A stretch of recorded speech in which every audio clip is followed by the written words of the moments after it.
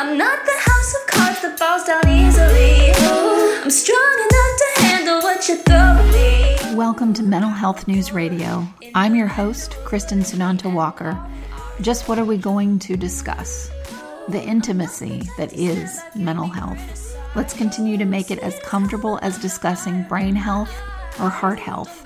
This show has been on the air for several years, and we have amazing co-hosts. And then we created a network of podcasters on mentalhealthnewsradionetwork.com, a place where every possible facet of mental well-being can be talked about openly. My show, after several hundred interviews, the format is this: intimate, deep, funny, touching, sometimes uncomfortable, but always vulnerable conversations with interesting people. The goal is to have you, our listening family, many of you who have become my good friends, feel as though you are listening in on private conversations. Thank you for tuning in and becoming part of this amazing journey with me, and now with our network of podcasters. Just knowing this podcast might be helping any of you realize you are not alone on this journey called being a human being makes doing this podcast worth every second. After all, we promised we'd be cordial. Hi everyone, Kristen Sunanta Walker here, and we are doing a show with our many-time guest, the wonderful Dr. Marc Feldman, and today we're going to be talking about harming pets for attention, and we'll get into why for those of you new listeners that haven't heard Dr. Feldman on our show before. Marc, thank you so much for coming on the show. Oh, glad to do it. So tell our listeners, before we introduce our next guest, just a little bit about your specialty and about your background for those of them that haven't heard your earlier shows. Sure. I'm a psychiatrist practicing in Birmingham, Alabama. I've been in practice for 35 years, and for about 28 of those years, I've focused on medical deception, which basically means people who fake, exaggerate, or actually induce illness because they're looking for attention and sympathy, care, concern. We call that factitious disorder, but most people know it as Munchausen syndrome. And I've recently released my fifth book, my fourth on this subject. It's called Dying to be Ill: True Stories of Medical Deception. And people can easily find it in Amazon and the other online booksellers. Right, and I read it cover to cover, so it was a phenomenal book. Oh, thank you. Yeah. And we also have a guest with us, Styles Bennett, who is retired but worked in the past as a dog breeder. Styles, thank you so much for coming on the show. Thank you for having me. I'm very happy to be here. We are too. So in terms of this topic, I'm going to defer to you first, Marc. Why, you came to me with this idea to do this show. I think it's fantastic. It'll bring a lot of awareness. What was the impetus for you wanting to do a show about this particular subject? Well, I've studied what's called Munchausen by proxy abuse. It's sometimes called medical child abuse for many years. And that's where a caregiver, almost always the mother, makes a child sick. It's almost always her own child, in order to get concern for herself as the apparently indefatigable caregiver of someone whose illness is defying diagnosis. But in reality, she's the cause of the illness. Perhaps she's suffocated the child briefly enough for the child to keep losing consciousness, or she may have put a drop of blood in a urine specimen that the child apparently gave to make it look like lab results are abnormal, or she may inject the child with bacteria to cause a raging infection and make the child really sick. So that's been an interest of mine for a long time. And when I was putting together the new book, I started to think about the fact that there was a growing literature, still small but growing, dealing with people who do the very same thing as in Munchausen by proxy, but use their own pets. They may not have children, or they may do it, make their pets sick, just as they make their own children sick. And it was a gripping sort of thing to learn about and recognize. And I decided to include a whole chapter on the subject in Dying to Be Ill. So, Styles, when you were approached about, talking about this, what were your initial, thoughts about coming on and doing this on the air? It's very traumatic, having been the breeder of animals that have been through this horrible nightmare. And I think that people just don't realize how deceptive this is and how pervasive it is in the entire workings of a family. In my particular case, there were children involved, all under the age of 7, and this family had 4 puppies die in a 2-year period. Mm-hmm. And the little girl, was the one who was most pet friendly. And what this was doing to her as a sideline, so to speak, is just as horrible as what was being done to the little puppies. I remember in my own experience when we actually lived near some people that were breeding dogs, and I would hear some of these stories from them about families that they would send dogs out to, and they had done, their version of due diligence, and after, the third pet had some inexplicable death, they would obviously say, okay, there's something going on here, but there wasn't a way for them to, prosecute or they tried, telling the police, this keeps happening, something's going on in this family, we don't know what it is, and the response from authorities was, well, stop letting them purchase them from you, and they left it there. Nothing was investigated. So, Marc, where have you sat with that kind of response? Well, it's really disappointing, and yet that's kind of standard even now. I wrote my first case report for a medical journal, what we called canine variant of Munchausen by proxy back in those days, back in 1997. And it was the first time anyone in the medical community had written an article in which, in this case, a Doberman was being starved by its owner, who would then bring the dog to the vet and say the dog has stomach issues. We don't know what's going on. Perhaps it's something genetic. Just as Stiles said, told elaborate falsehoods about the dog and about the dog's health. It was only when the owner had to go on vacation and left the Doberman with the breeder that it became evident that the dog was eating ravenously and regaining all the weight that had been lost. And when the owner returned from vacation, the breeder refused to return the dog.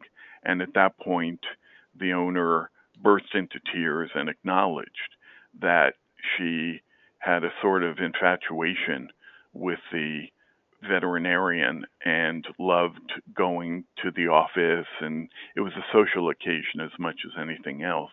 And she agreed not to seek the return of the dog, but there had been previous dogs in the family who had died, and clearly this was a pattern of behavior, not a one-time occurrence.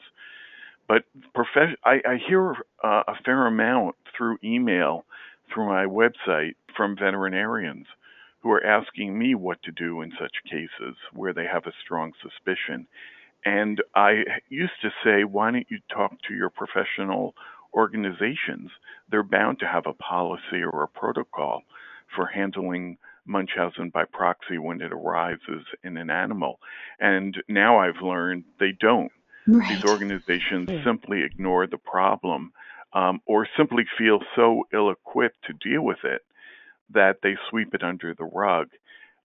So even now, only very few states require the reporting of abuse to an animal. The way we have so many mandated reporters for human child abuse, but it's been overlooked when it comes to animal abuse, even though these cases commonly result in fatality.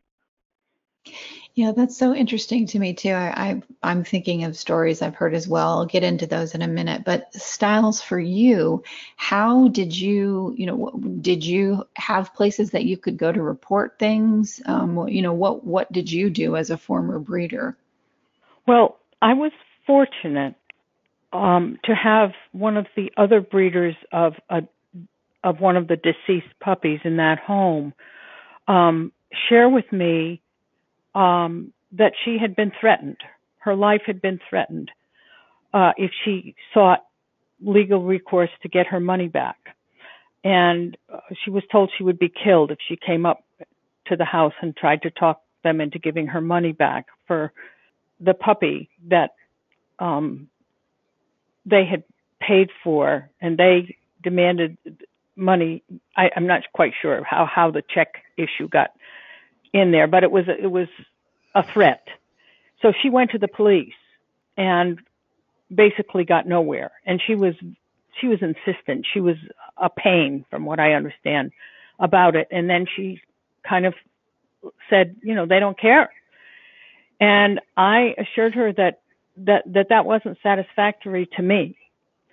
And I was very, very fortunate that at the same time that I found Dr. Feldman online, I found the animal control officer, Suzanne Costain, who was just absolutely wonderful and worked with Dr. Feldman. They corresponded back and forth, and when she had questions as to how to present it to the veterinarian she was trying to work with, because all the records were immediately sealed. They were physically removed from the various offices that the people had used. Interesting.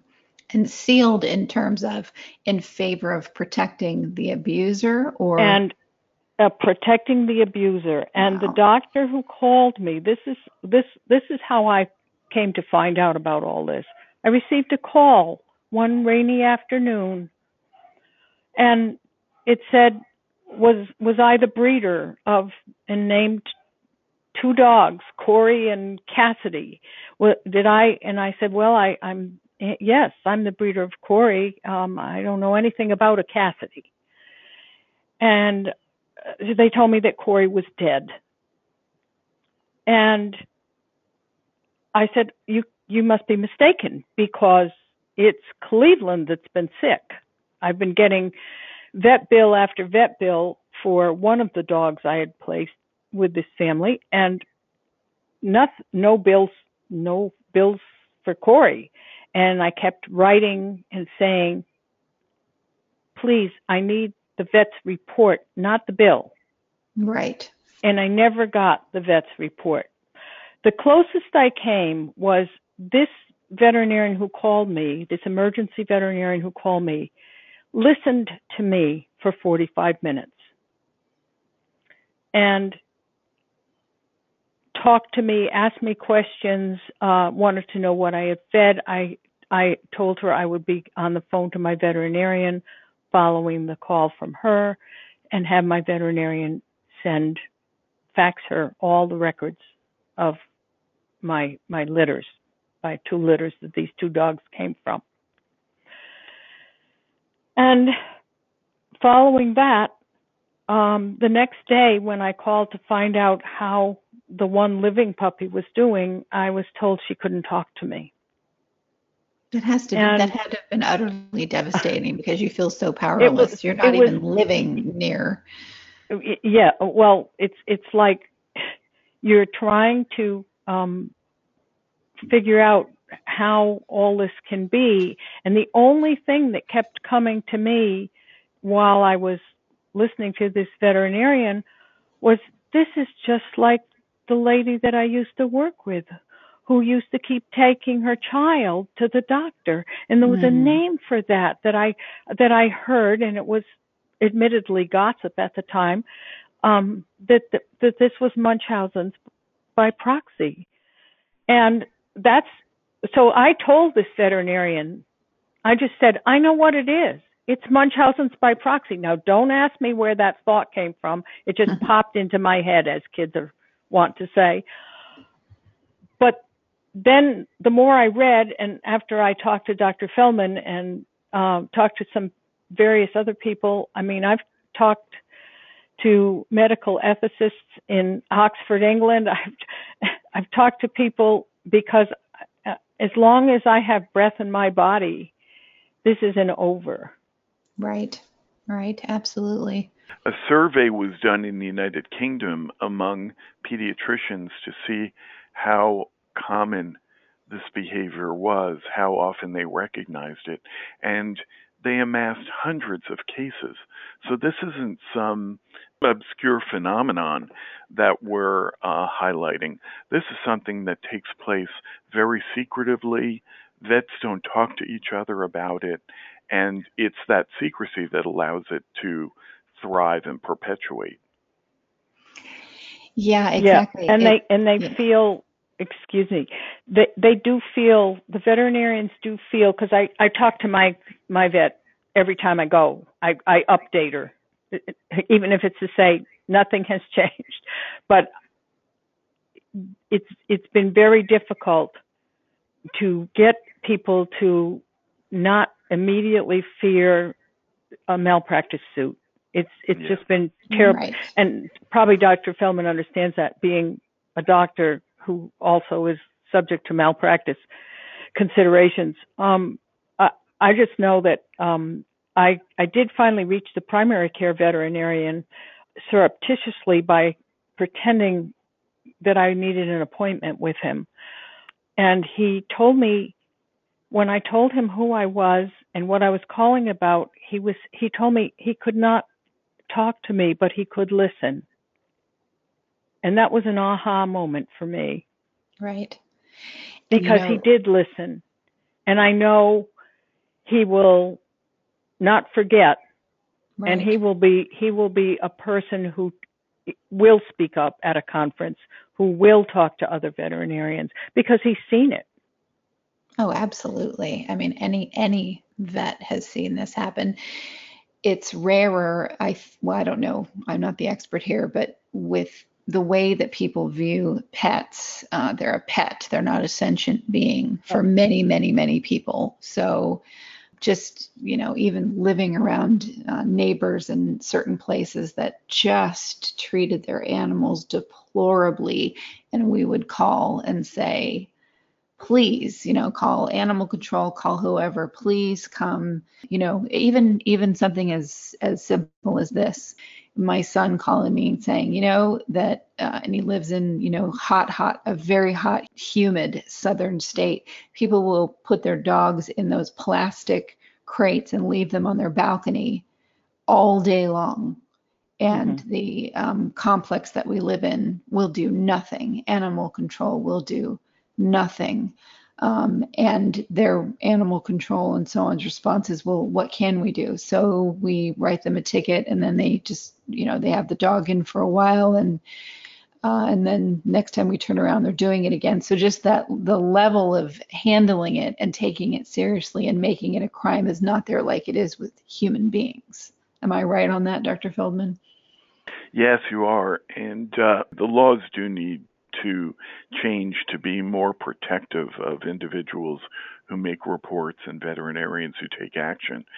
But I'm thinking of one vet from the Midwest who wrote me a very long email going into all the details of his suspicion of Munchausen by proxy involving a dog, and also all the pathological lying that the owner did about things unrelated to health or illness. She just wanted to seem to be special. So she claimed to be an international diplomat. She claimed to have had exposure to Agent Orange during the Vietnam War. She claimed to be descended from royal lineage. I mean, it just went on and on. He said this is all absurd, but his conclusion was, if I say anything to her, she's a very visible person in the community. She will destroy my practice and my reputation. And that was it for him. I wrote to him and wrote back and talked to him about other options that made more sense, and I never heard back from him. I included his account in Dying to Be Ill, changing his location and a couple of facts, but basically it's a sobering tale of having immense evidence and still not being ready to take the appropriate action. What, you, Styles, have seen or heard that is actually happening and being done to these animals? Well, I didn't realize anything until I sold the people the second puppy.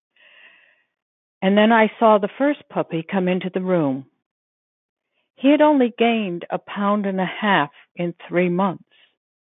Now, a puppy that is 12 weeks old and now is 3.5 months older, so say 6.5 months old, should have gained considerable. Right.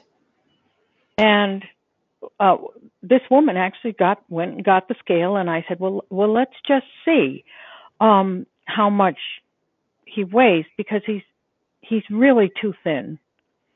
And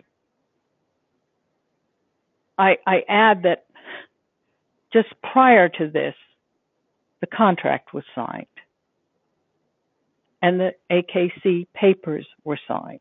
Right. So when this puppy appeared, I was shocked. And I didn't see myself picking up 2 puppies, one of which was her legal property, and the other puppy, which I was about to leave with her, and leaving the house. And to this day, I regret that. Even if I had been beaten up or something, I wish I had done that.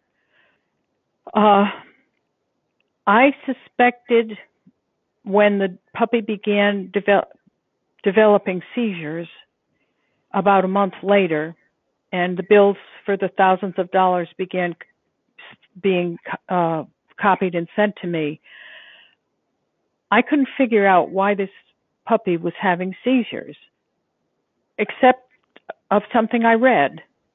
And I'm not sure whether it was in Dr. Feldman's accountings or someone else's, about how lack of oxygen from smothering can produce this with very little evidence left. I mean, unless you actually are there to find feathers or fiber fill or whatever the ingredient is, you don't know. There isn't any outward sign, so to speak. That's right. The reports that came later on, when the other puppy died, was a very high sodium content, and we know from several cases, well-publicized cases with women who have done this to their children, either injecting or tube feeding them high concentrates of salt, which is easy to obtain and doesn't leave a trail that you've gotten some kind of prescription, extra doses or something. This is just plain old salt. But plain old salt in concentration can kill. Right. I know, no one likes commercials, but seriously, folks, without the help from these organizations, we could not stay on the air. Please give a shout out to zencharts.com. If you're a mental health or addiction treatment center, you'll want to use their EHR. It's gorgeous, and they're just good people. And also MyGenetics, MyGenetx.com, because knowing your genetic code empowers your mental health treatment. And lastly, CopeNotes.com. We love getting positive messages right to our phones every day from Johnny Crowder. He's the lead singer of Prison, a heavy metal band sharing their music about suicide prevention, addiction recovery, and mental health. See, that was painless. Support them as they support us. Back to the show.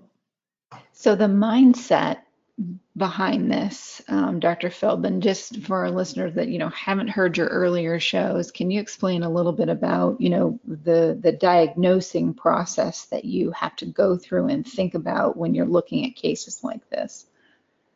Well, there are warning signs that I list in the book that are culled not only from my own work, but from work that's been done in the United Kingdom. And it seems to be the case that there are very few U.S. experts who have taken this on as an issue they want to better understand, but it seems to be more developed in England and the United Kingdom as a whole.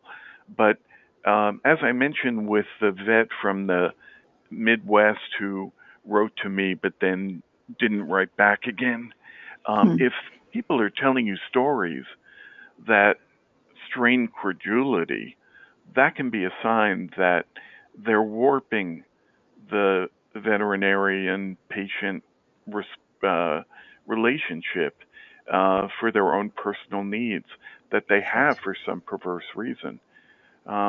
Also, if the vet notes a discrepancy between what he or she sees and what the owner is reporting, they shouldn't just dismiss that, but instead should explore it more and start to wonder about whether the pet is being harmed for attention.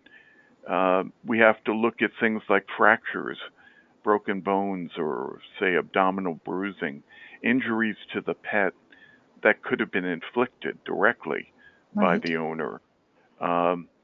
When there are multiple unexplained episodes of illness or injury, we get concerned.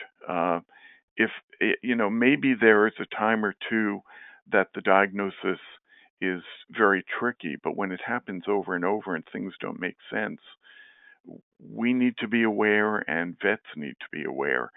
And then the best test of all is the separation test, as in that 1997 case where the woman went on vacation and left the pet with a breeder who took good care of the animal. If you can arrange for some sort of separation, at least for a few days, from the owner who seems to be culpable, you often see a dramatic change in the animal's health towards improvement. And we do that with human beings. We do that with children. Right. We try to arrange for a separation, and it makes just as much sense when we have an animal who's being victimized. Absolutely. I'd actually heard about a case. I don't know if it made the news or not. It was in a small town that I had been living with at the time. And I heard about it through the therapy dog circuit that I was in, about an officer who did end up being relieved of duty, but there weren't any criminal charges filed, who kept having one police dog after another die inexplicably, or not even inexplicably sometimes, left in a car. And something happened with the car where the air conditioner stopped working and they were in eating, because those cars are built to have an air conditioner that stays on. And these kinds of quote unquote accidents kept happening over and over again. And as they dug deeper into the case, they saw that he had a long history of aggression towards animals, but it had turned into using it for attention from the community. Yeah. Oh, you poor, wonderful police officer that just has these tragedies happen. And it was like he went from, being abusive to animals and having that be sort of the diagnosis, to, okay, now we all feel sorry for you because look at these he just was able to flip it into this wonderful outpouring of support. They were doing charity events for him to raise for a new police dog, until someone finally said, okay, I witnessed him tampering with his car, which made I think, you know what it was? It was the car manufacturer, because the department got involved and was trying to sue the manufacturer for sending them these faulty cars. Wow. And that's how it became a bigger deal. But he was let go from his job, still allowed to have pets at that time in his home, no investigation done there, and lost his job. But there were no criminal charges made against it. And the entire community, it was a hubbub for a while, and then they all just didn't want to talk about it anymore. And I thought, oh my, are you kidding? Yeah. That's a really poignant case, and that quest for attention and sympathy and concern seems to be at the root of so many of these cases. It's interesting, we haven't talked about the fact that sometimes people who may not even have pets like to go online to pet lovers support groups and profess that they have a sickly dog, cat, or horse, or rabbit even, and appropriate all the time and attention of the other members who offer ideas and prayers, and they're doing it for no reason other than to get attention and sympathy.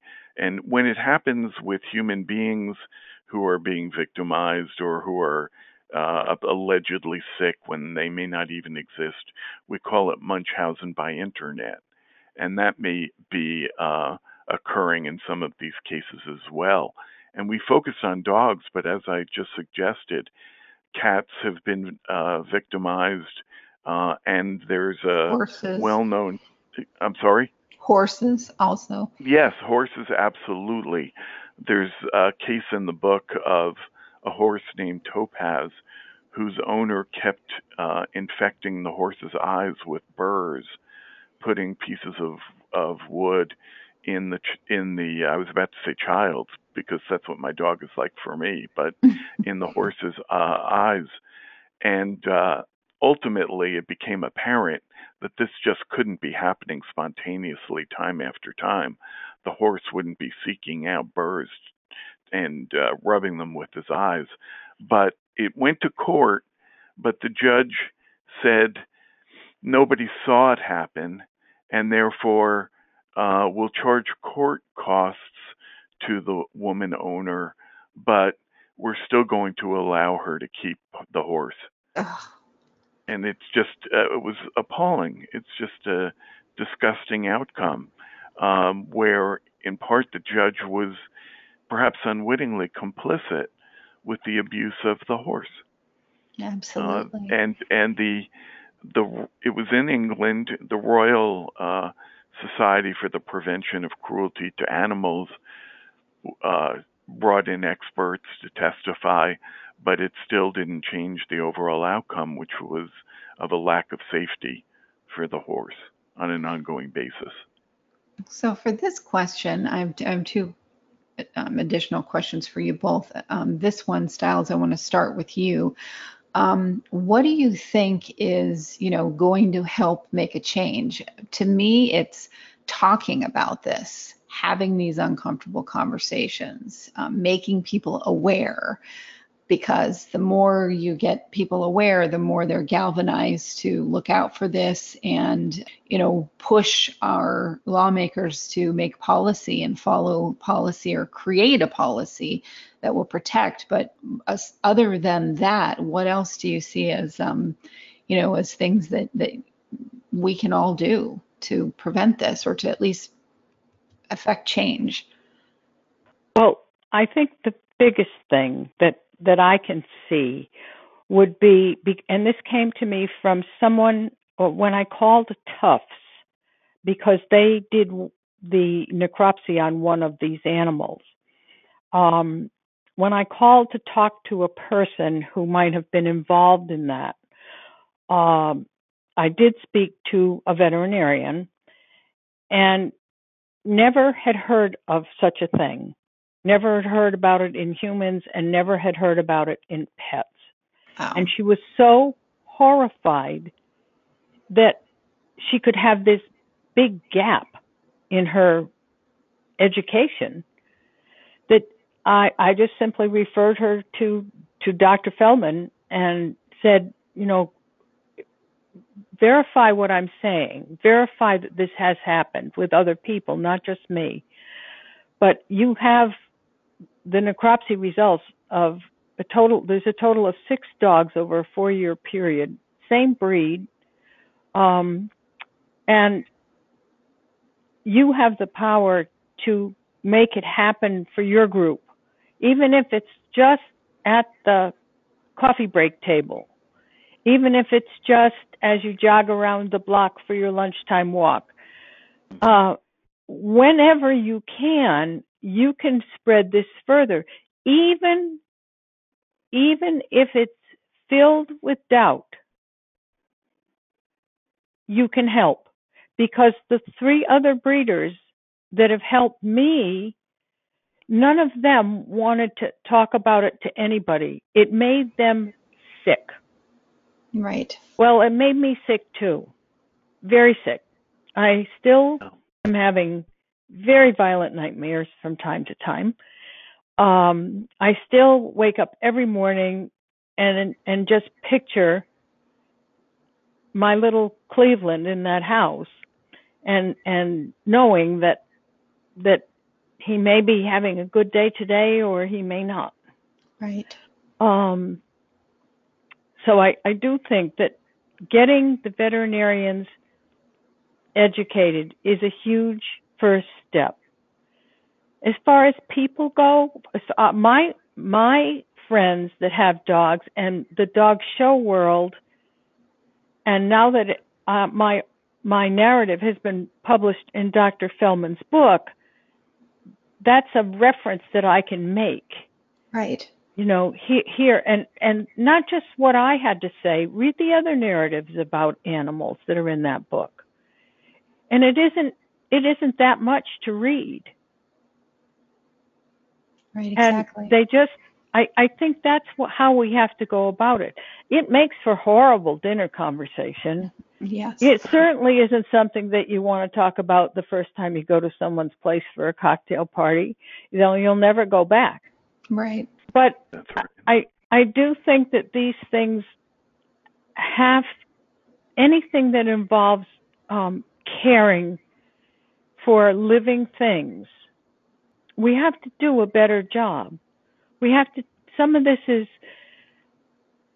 because they don't yet know the specific part of the brain that might be involved and changed to make a person have this disorder.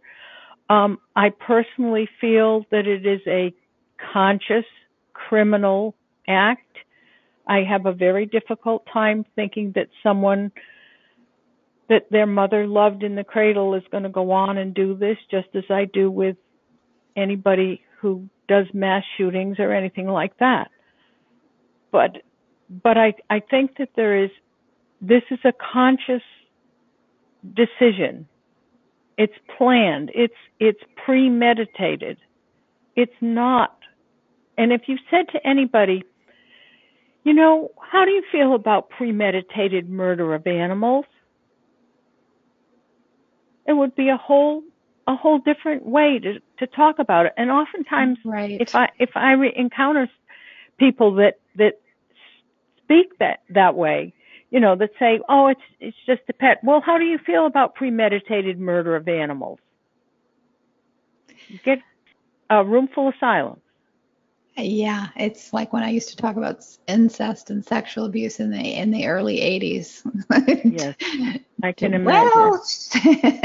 Yeah, I had a lot of people shake fingers at me screaming, and I was just triggering their own wounds that they hadn't dealt with yet. So I'm used to being someone that says it, and even though it's not popular and it may lose me a client, a job, whatever, I don't care, but it does, that kind of reaction by doing that can certainly cause PTSD in yourself, in you, Stiles. Well, yes, your own trauma. Stiles does suffer from PTSD because Stiles has a background that came before this.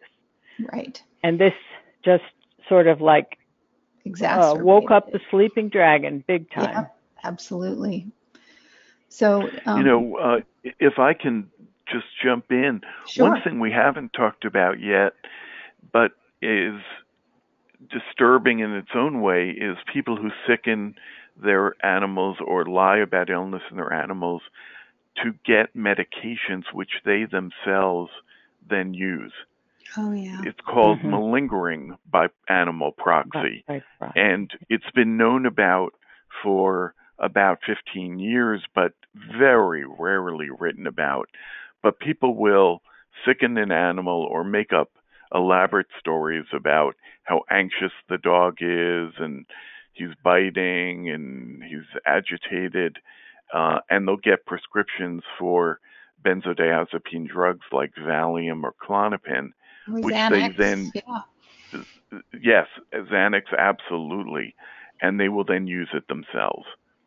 So when the vet tries to follow up and say, and this just happened in a case I testified in 1 week ago today, the vet tried to follow up and say, how did the Xanax work? Is the animal more comfortable?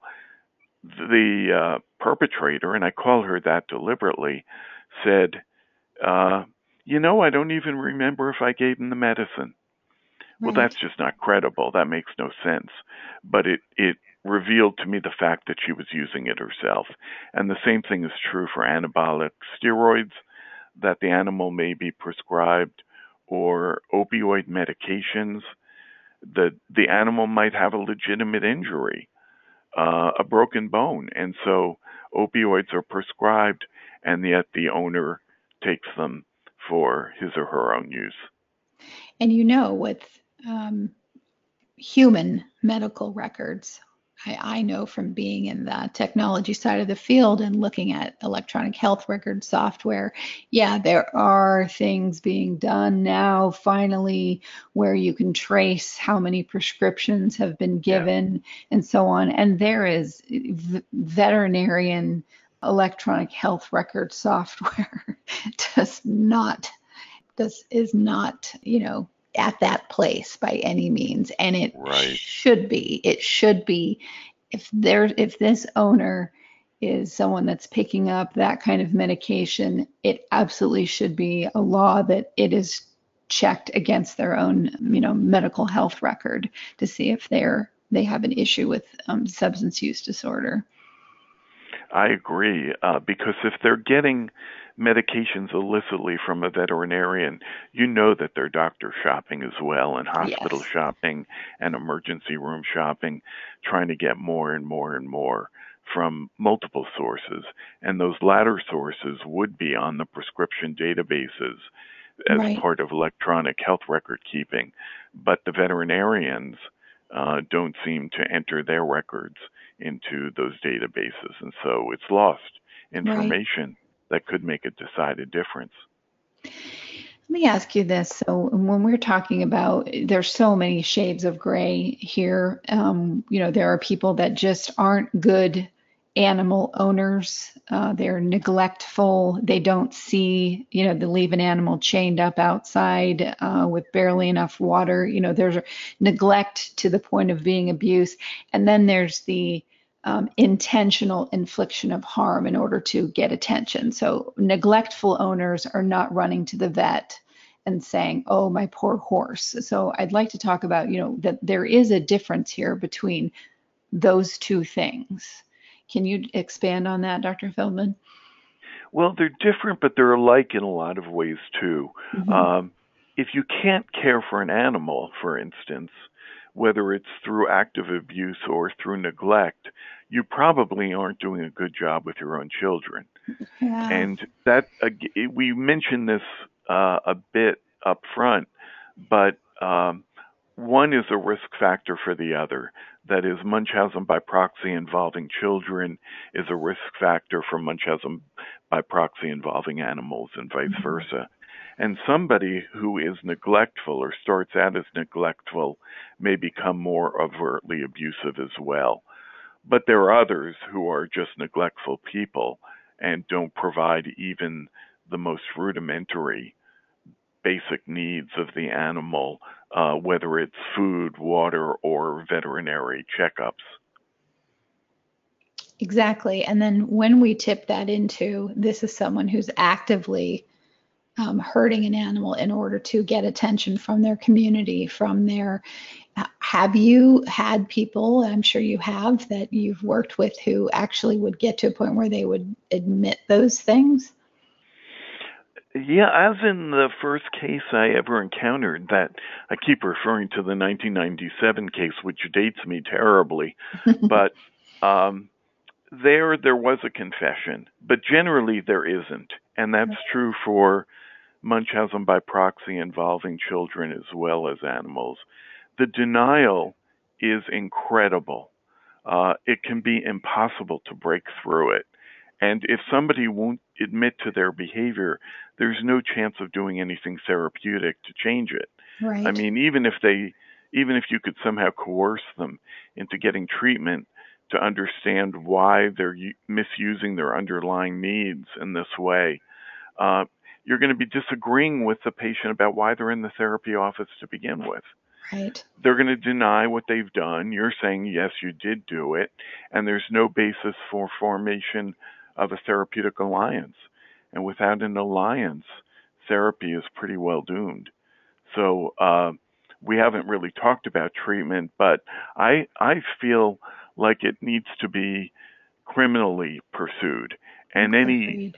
any thoughts about trying to remedy the situation or provide therapeutic benefit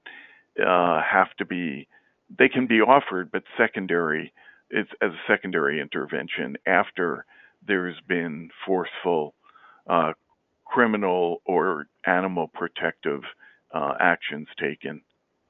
Do you think that the negative, I mean, the people that are doing this, that are doing it to get positive attention to them, people are paying attention to them, they're extremely lonely, whatever the reasons are that this is happening, and much more nefarious even than just those things. But when the criminal part of it, do you think that that piece is key in terms of, okay, what they want is this kind of attention, which is, look at me, I have this poor animal, I'm such a saint that I'm taking such great care of this sick animal. In some cases, that's what they're going for, and then you bring in a criminal piece, and they're under investigation. That maybe that is enough to start someone down a process of, oh, I'm going to be, the cat's going to be, let out of the bag, and pun intended, that now I'm getting a lot of negative or potential negative attention about this. So it's just completely, combating what they were doing it for in the first place.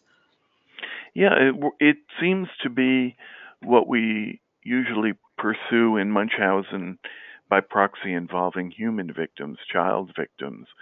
They have to understand that there are serious consequences, or there can be serious consequences, though the courts don't always take it seriously, as we've talked about. And that can attenuate the behavior. I mentioned a case I testified in a week ago. Not only was an animal euthanized unnecessarily, but the child was being subjected to medical child abuse. And there may actually be some hope in that case, because everybody now is aware of what happened. Everyone around the woman is aware of what she did, both to the animal and to her own daughter. And she's under continuous scrutiny. If something like that happens again, there's going to be legal action, the likes of which she probably has never imagined. It's going to be severe. And I think that does attenuate the risk quite a bit. What I found, and what I continue to find so interesting, and such a high level of humanity from you, Dr. Feldman, is the compassion that you have for people with these diagnoses, while also being adamant about bringing this to light and showing, the horrors of what it can be. How do you walk that line in your life of being able to remain so compassionate as you were on the last show we were just, that we just did, as well as being such a fighter out there and such an advocate? Well, I do develop moral outrage. There's no denying that. But this has also been a scientific area of research for me for decades. And I've encountered many, many hundreds of cases. And I think there's a process, whether it's good or bad, of desensitization that occurs. Right. People say you must find it just exhausting and horrifying to deal with these cases every day, and I do deal with them every day. But I find that I'm able to vigorously pursue the cases, but not take it so personally that my work is undermined. And how I achieve that balance, I don't know. It works. I haven't questioned it a lot, and I'm afraid if I question it too much, it'll go away. So, but it's an interesting question I have to ask myself from time to time. During a deposition I gave a week ago, and I keep referring to this case, we were of the dog, and I couldn't help but reveal my incredible anger. And I wouldn't refer to it as euthanasia. I called it murder because it was murder of the dog. And the opposing attorney said, "Boy, you sure have strong feelings about this," as if that's inappropriate because it was merely a dog. But it was so much more. It represented so much in terms of coming to understand this woman's behavior, both towards her daughter and towards the animal. Absolutely. Stiles, how about you? I know you talked about, your own PTSD and things before this. What made you, do you think, have to, regardless of, danger or some possible danger that it put yourself in, to be public about this? What do you think it was within you that made you have to speak out about this? Well, I think when you deal with a great many people, much as Dr. Feldman does in his practice, but as a dog breeder, you deal with all kinds of people, and you have all kinds of ways of determining that this is a wonderful home for your puppy that you have bred. Right. And to go to a home so perfect, with the little children lined up, sitting on the floor with their legs crossed, all of them understanding to let the puppy come to them and not to chase or yell. Even though they were so excited, they were just clenching their little fists and shaking and so big-eyed to see the puppy come. I knew I had found a perfect home. Yeah. And to have that kick in the stomach, just I couldn't let it. I couldn't let it go. I can't let it go. I'm still in the process of I tell you, my dog breeding friends, my dog showing friends, almost always, if I haven't seen him for a while, will say, "Any news?" Right. And I know I have this group of 45 people in my corner. That's so great. Oh my gosh. And if they get a call for a puppy, sometimes they will call me right after that and say, "I just got a call. Does this sound like her?" Thank God. And they've all been exposed to Dr. Feldman's book and the little narrative that I contributed, and I said, "See, we have done something." Well, I think it was really Stiles. I'm sorry. Not being able to see you makes it harder to know when the other person's done. But if it weren't for Stiles' narrative, I probably wouldn't have included a chapter in the book dedicated to the subject. But it was so well written and well explained, and it became personal to me as well, that it really formed it was the first thing I put down before I wrote the rest of the chapter. I wanted people to really highlight that particular case report. I'm so glad the both of you do this. I feel so blessed every time I meet other people that are willing to get out there and, have people shake their head at you, have people think that you're crazy, that you are the one with the problem, that you should just shut up and turn a blind eye.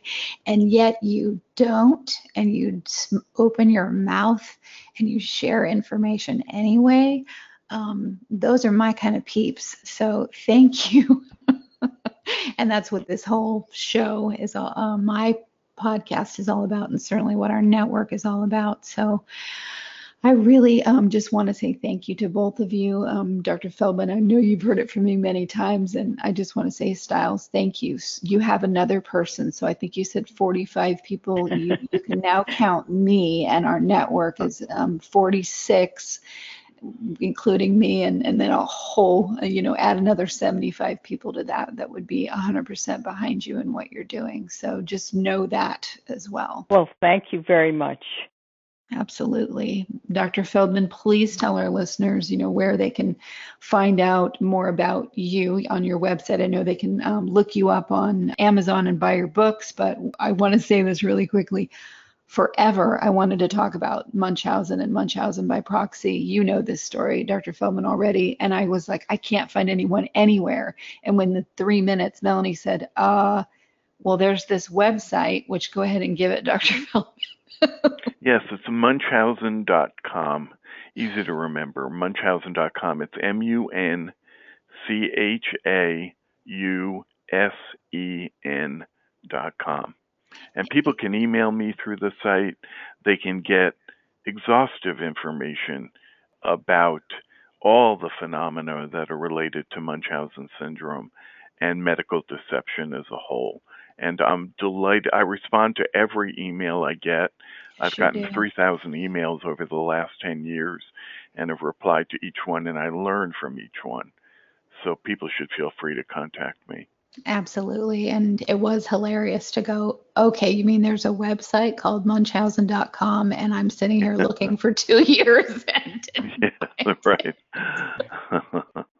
Well, again, thank you both, and I'll look forward to continuing the conversation about this very, very insipid disorder. Well, thank you so much for having us. Thank you, Stiles. Thank you. Absolutely. And thank you again to our listeners for tuning in to another edition of Mental Health News Radio.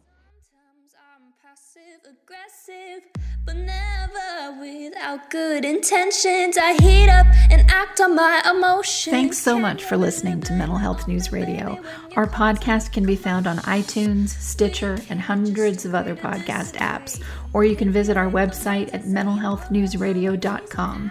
If you have a question or would like to be a guest, become a podcaster on our network, or join the amazing organizations that help keep us on the air, please email us at info@mhnrnetwork.com. Get ready for that special goodbye from our resident therapy dog, Miles, and a special thanks to Emily Sohn for letting us use her incredible song, Cordial, for our podcast music. Listen to the full song on SoundCloud at emily.sonne. Don't be surprised when I don't hate on you. After all, we promised we'd be cordial. Sometimes in you I can fight it. Good boy.